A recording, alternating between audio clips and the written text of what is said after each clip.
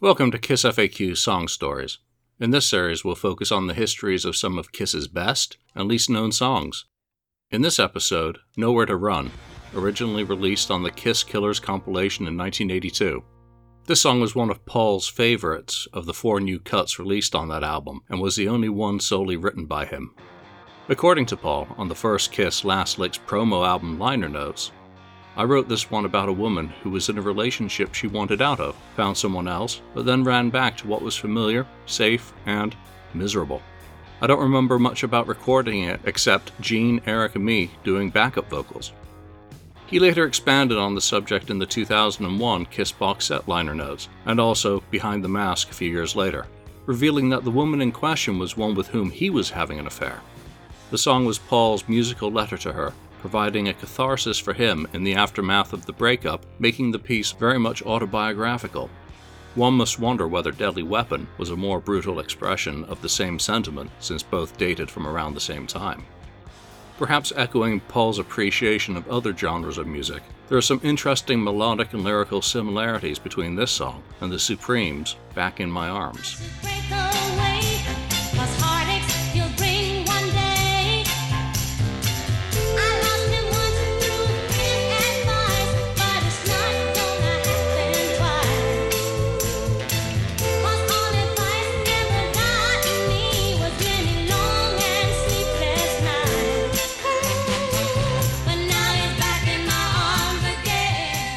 The Kiss Killers compilation was an emergency stopgap measure, but one that was permitted by the 1980 contract after the band had missed the delivery deadline for the Elder the previous year.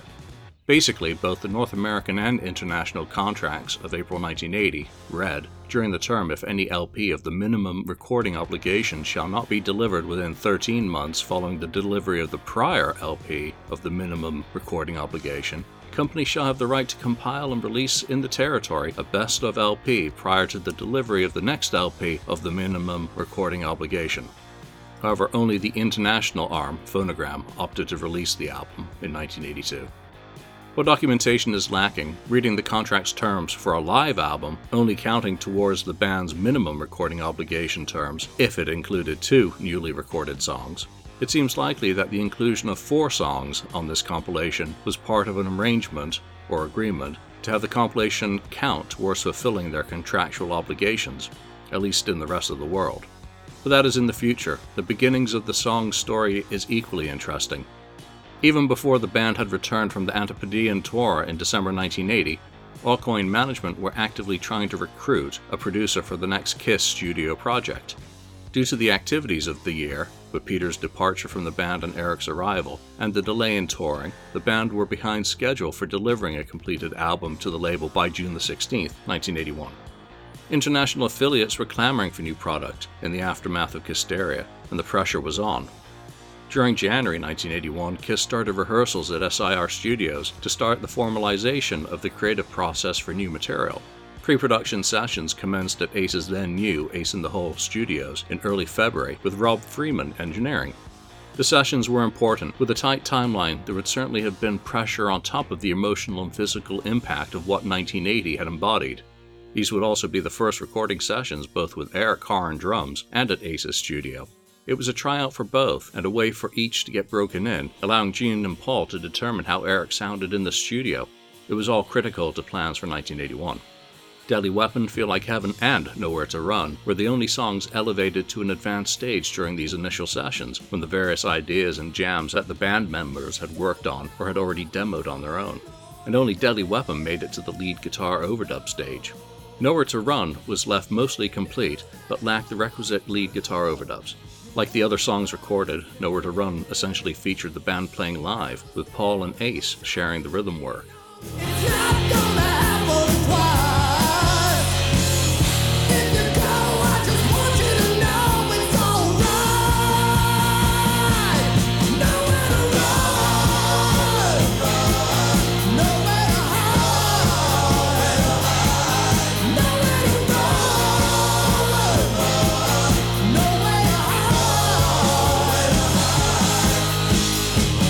Did you think you could open up in the night?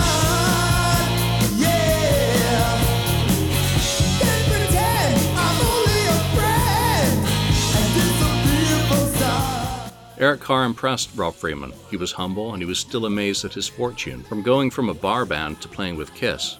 While his personality was shy and quiet at the time, Rob recalled, "When it was time to play, Eric was no longer quiet. He was an amazing drummer, technically and creatively, and treble kick drum competent to boot. He committed to every performance, whether rehearsal or recorded take, with all he had, never holding back anything. I really enjoyed working with Eric, and I relished the drum tracks I recorded with him." The pair had worked collaboratively to find the best location to set up Eric's drums in the room, and once they found a spot that Rob described as sounding acoustically lively but not too bright sounding, Eric completed the setup of the drums and the tuning of the kit before Rob mic'd it. Most of the mics were placed close to the kit, with a pair of overheads and additional ambient mics to capture the room's character.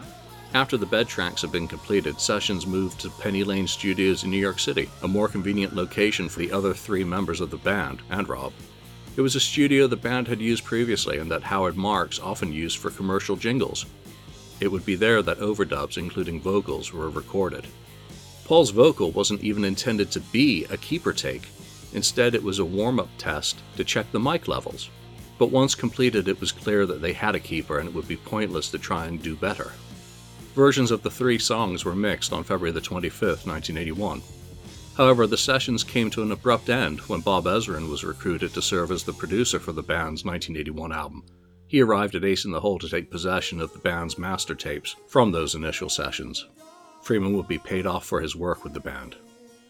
Bill Aucoin recounted in an interview later released on the 13 Classic Kiss Stories, "The selection of a producer was more a matter of pragmatism. No one was in the mood to either write and or record an album. As the pressure came down on us to come up with a new album, I realized that the guys weren't writing, nor did they feel like recording a new album, and I thought that the only person I knew that knew them well enough and could get us through this was Bob Ezrin, an incredibly bright producer who was capable of helping them write as well as producing the album." However, Bob opted to not continue working on the songs when that project recording restarted in May 1981. Instead, he walked away from a nearly complete and fully formed song in pursuit of that misguided concept. This might be partially explained by the band members' observations of a feeling of sameness to the material that they'd recorded earlier in the year, and it not feeling particularly special or outstanding. Even before the PTSD was over from the Elder, steps were being taken to try and prevent the band from sinking. Ace's tire tracks were fresh in the parking lot after the Friday's TV broadcast in January 1982, but rather than return to New York immediately, Gene, Paul, Howard, and Bill met separately with a prospective producer. Michael James Jackson was hired by the Kiss Company in February 1982 to record the band, with the first 5 weeks being treated as a pre-production period after which the company could terminate him with no right to continue producing an album for delivery by August 1982. In essence, the Kiss Killers tracks became Jackson's audition for working with the band for the rest of the year. He was an off-the-wall pick to work with Kiss, and of unknown quantity as to whether he would be able to shepherd them in the studio successfully. At the beginning of the recording process, he was reviewing the material that the band had immediately to hand, and also partnering them with additional co-writers. The pre-Elder master tape from Penny Lane was duplicated on March the 3rd, though by that time Peter Criss had already recorded Feel Like Heaven for his third solo album. Nowhere to Run was one of the first songs that the band played for Michael. He liked the song, no doubt partially influenced by it being what he described as a pretty well-formed idea by the time I heard it for the first time. More importantly, he thought that it was a well-written song and an indicator of how good the project could be. He had ideas for how the song could reach its full potential, though he was challenged by Gene's opinion that the band really didn't need a producer. Rolling in from recording sessions with James House, Michael and Kiss started recording in Studio C at the record plant on March the 29th, 1982. Nowhere to Run was one of the first songs they worked on, though the band would quickly be working on at least 6 songs. Basic replacement tracking took place on March the 30th, and notes suggest that the 1981 track was rebuilt from the ground up. By March the 31st, Jackson had a composite master of the song. With Ace AWOL, an alternative arrangement needed to be made for lead guitar. It may be coincidental, but a Aucoin management ad seeking a lead guitarist started appearing in the Village Voice on March the 16th. While that ad has George Suet as the contact at AMI, and it does specify the search was for a position in a new band, that could be subterfuge, and certainly some trade press such as Billboard read this ad and connected it to a replacement guitarist in Kiss, as evidenced by an article in their April the 24th issue. Not surprisingly, Kiss fell back to the services of Bob Kulick as their safety net. They needed the work done quickly, and there was no one better and familiar with what they wanted in order to do the task. But his recruitment for the session wasn't a panacea for the issue. There was confusion around the sort of lead guitar the band wanted for the song and the other new cuts that they were recording. They were second-guessing themselves stylistically, something that would become more of an issue as the year progressed. It certainly made for unpleasant sessions for Bob, who found the band difficult and told Ken Sharp for Behind the Mask. It wasn't what feels good anymore, it was how does this stack up against the competition? How does this stack up against Eddie Van Halen and Randy Rhoads? They were beginning to overanalyze everything. Honestly, my attitude was, I was tired that they couldn't recognize something that was good anymore. It got bad to the point where I didn't really want to be there. But if he didn't want to be there, he still got the job done.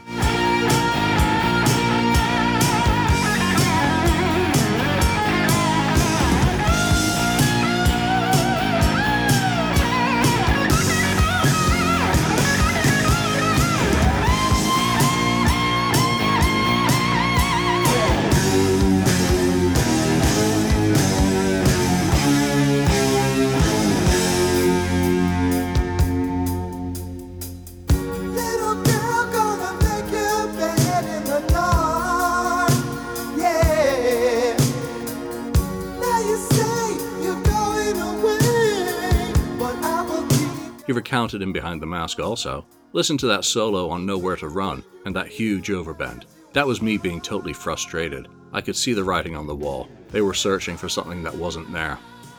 Bob later described the solo to Jimmy Kay from Canada's The Metal Voice as being fiercely aggressive where necessary and melodic in the places where it needed melody support.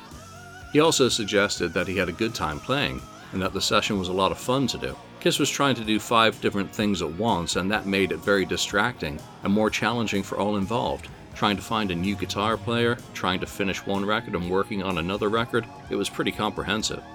Following a final day-and-a-half session, the tracks were mastered at Alan Zentz on April the 16th. Killers did respectably on its release, reaching a world-high chart position of number 6 in Norway. In Australia and Japan, it charted at 21 and 27 respectively, while only reaching 41 in Sweden and 42 in the United Kingdom.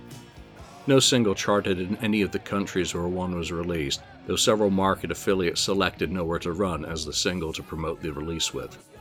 Interestingly, the song was rehearsed for Paul Stanley's solo tour in 1989, but that band never performed it, probably due to the challenging vocal and its obscurity. In the 2001 box set liners, Paul suggested that he envisaged the song to be much more powerful with the guitars in grander numbers and volume, which might explain why this was one of the 2 Killers tracks that were later remixed. The 1991 Kiss Last Licks liner note suggested that at least at the time, Paul didn't have a problem with the song, commenting, "I like this one, good emotion. We were trying to recover and regain our bearings after our strange journey into the land of the elders. Nowhere to Run was originally recorded for Killers, a compilation for Europe featuring one side of new songs." The song was also one of the first Killer studio tracks to receive official release in the United States when it was included on the box set. While the song had been included as a B-side on an assortment of international singles, the version was not a remix, but rather a re-EQ for each release. Since then, the Kiss Killers and Penny Lane recordings have been released in the US as part of the 2022 Creatures of the Night Super Deluxe Edition, along with an instrumental take number 11. It may seem to be gratuitous bass filling, yet the instrumental provides the track stripped back of vocals and leads and allows closer inspection of the underlying instrumentation without the bridge section.